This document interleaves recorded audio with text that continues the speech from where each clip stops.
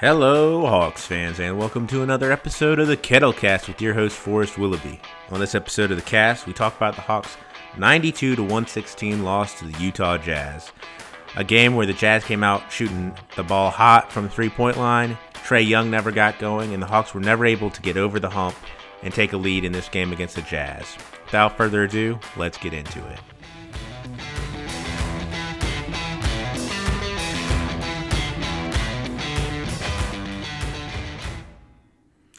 The Jazz came out and hit three-pointers.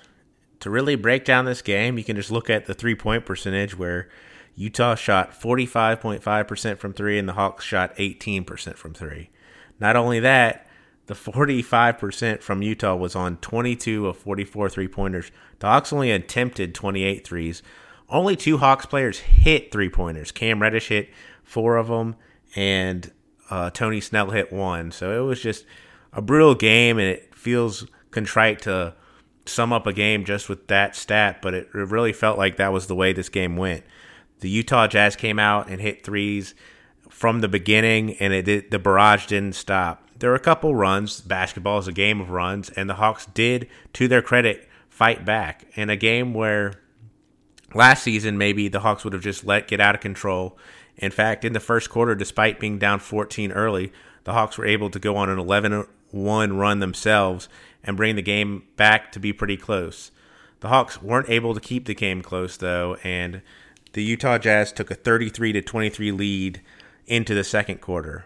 The Hawks scored under 25 points in all but one quarter against the Jazz, and despite having a really nice third quarter where the Hawks fought all the way back to get within 4 points, the Hawks were never able to dig out of the hole and get a lead. The Utah Jazz led this game wire to wire. It just wasn't a very close game, and it felt like any time the Hawks tried to get close, made a run, especially that third quarter run, it really felt like the Hawks had put something together.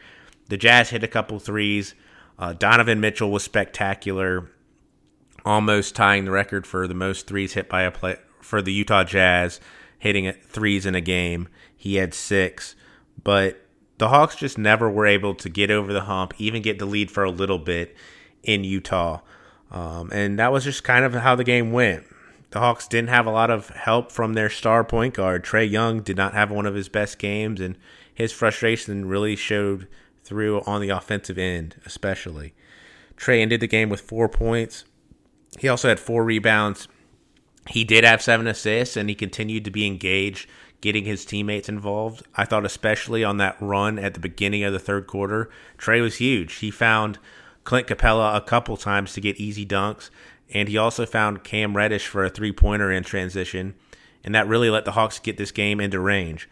But the Utah Jazz did a very nice job. Coach Pierce talked about it at the end of the game of really denying Trae the ball from the get-go, not letting Trae bring the ball up the court, and that really disrupted Trae's play for the rest of the game.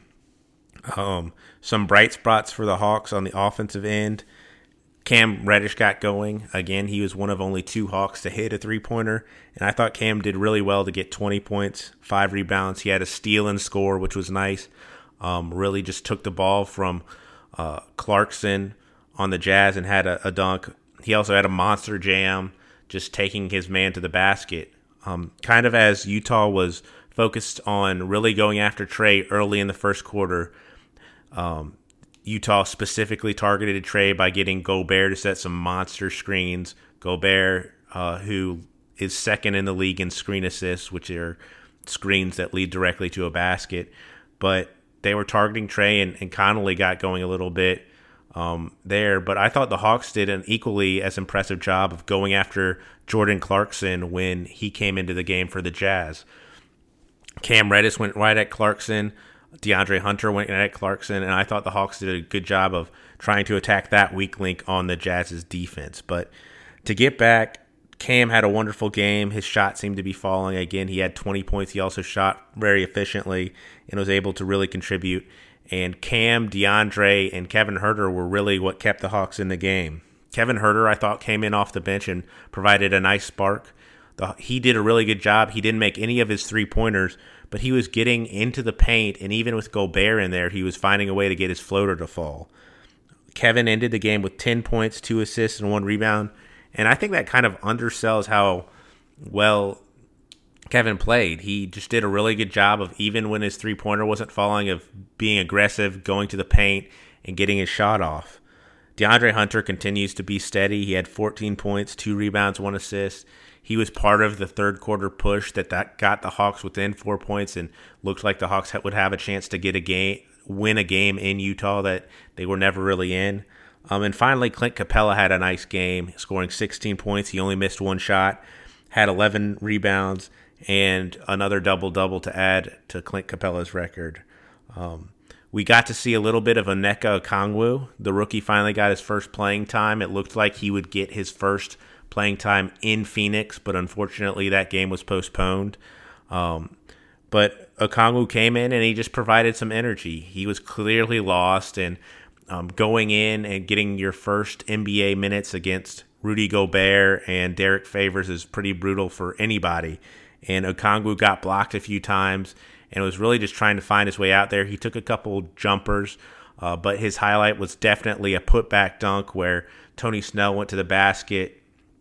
Okongwu was looking for the ball at the free throw line, but he followed Snell to the basket, and when Snell's shot went off the rim, Okongwu was there for a massive dunk, and it was really good to see the rookie be involved. He finished the game with 4 points, 5 rebounds, 2 assists, a steal. Just a lot of energy from the kid, and that's what you want to see. He was ahead of Bruno Fernando in the rotation, and I would expect to see that continue going forward.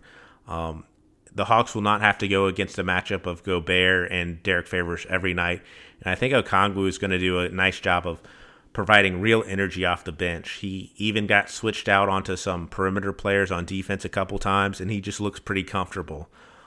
His shot is clearly not there, jump shot wise, and he's not going to be stretching any teams out to the 3-point line this season.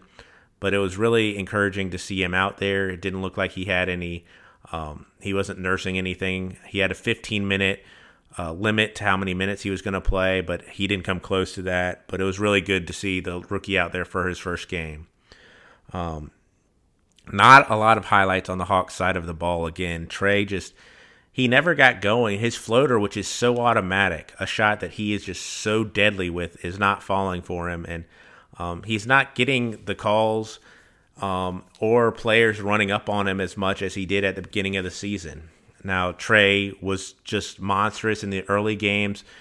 Teams had nothing to go to on the amount of free throw attempts that Trey was getting, and he has not been able to replicate that since, frankly, Steve Nash, who's coaching the Nets, complained that wasn't really basketball during the game. Now, after the game, Steve Nash, who works with Trey in the offseason, said that Trey's figured something out and that other teams are going to have to adjust, and that's exactly what has happened. Teams and officials have adjusted to what Trey's doing, and Trey is going to have to make that second adjustment. We're in the NBA. Teams will see what's on tape and do what works and what works against him, and Trey's not been able to get players to foul him as consistently as he was at the beginning of the season. I thought he did a good job in the second half to get to the free throw line. He drew a foul and got to the free throw line, and that sort of got him going, and he also hit a layup. And again, I thought he did a good job of getting teammates easy buckets. He loves to search for the big, whether that's John or Clint Capella down low when he drives. And in transition, there are a few better passers than Trey Young. He had a wonderful pass to Clint Capella where he looked off the defender and Capella got a dunk in transition. And he found, again, Cam Reddish in transition for a three-pointer. So Trey's still getting his teammates involved, and I thought an encouraging part was Trey had a steal and a block. His defense, again, he was being targeted by Utah very early in the game, but I thought Trey stayed engaged and had a knockdown where he swiped down on the ball and was able to get a steal. And he also was able to get another steal in the game where he just was in the right position. So I think Trey's working on the defensive end, and he's just got to find other ways to contribute if his shot is not falling. Now on the Utah side, they had some strong performances. The Jazz had 6 players in double digits. Again, they were 20 of 44 from three-point land.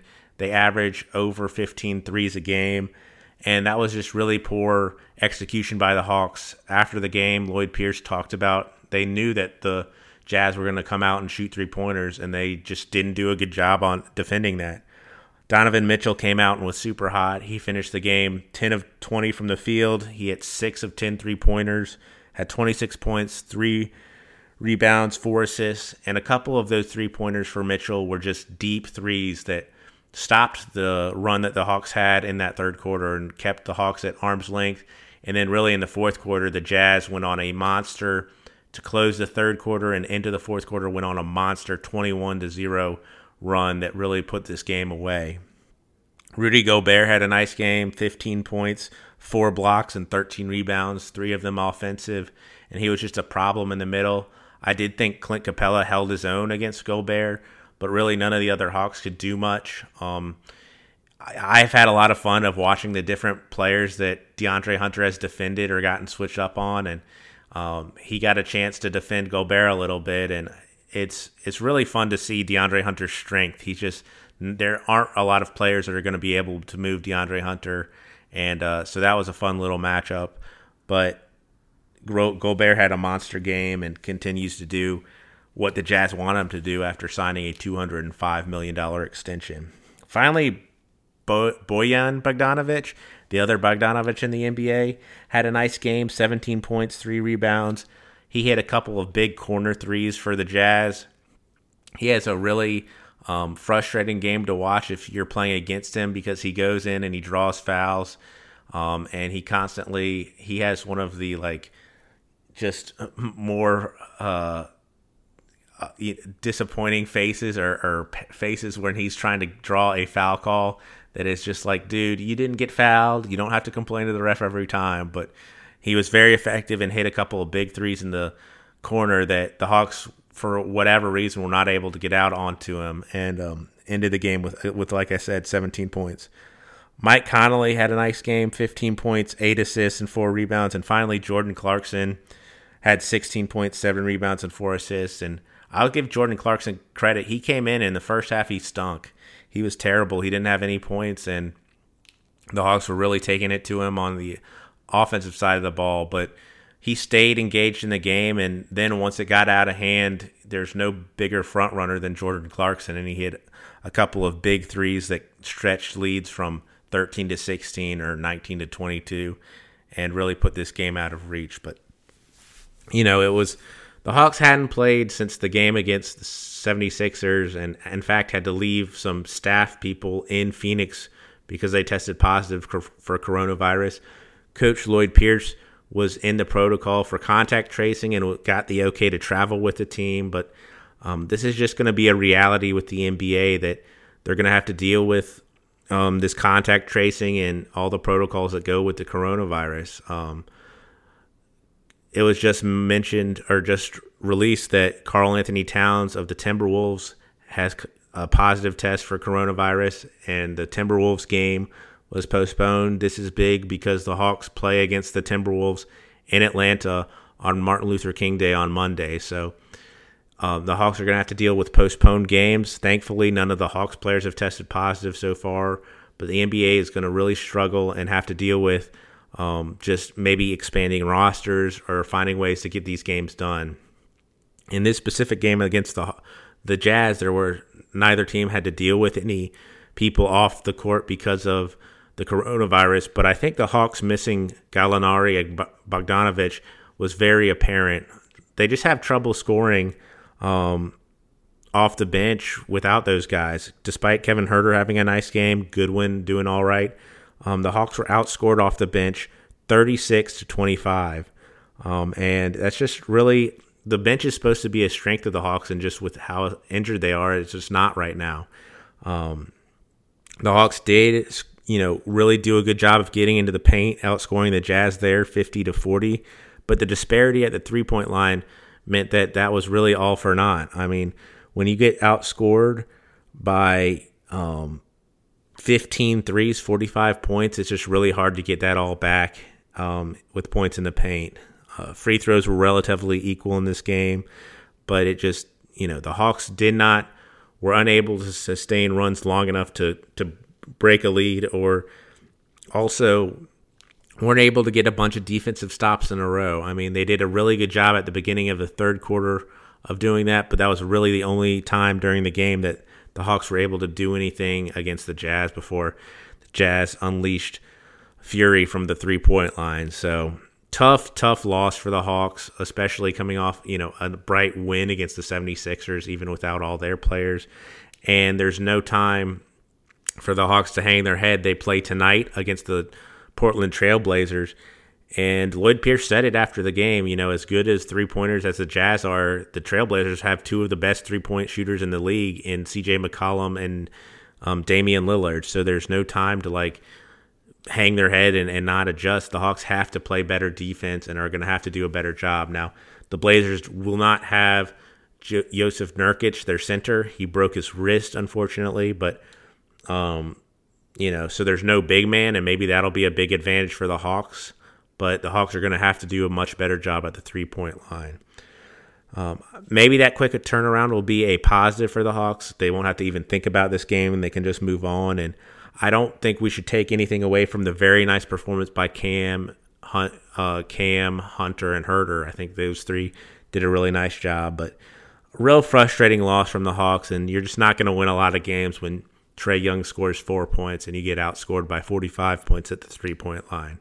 But a good thing about the NBA is move on, and there's another game. So we'll look ahead to that game and discuss what happens tomorrow. Go Hawks. Thank you for catching this episode of the Kettlecast. If you want to reach me, you can do that at kettlecast@gmail.com. And go Hawks.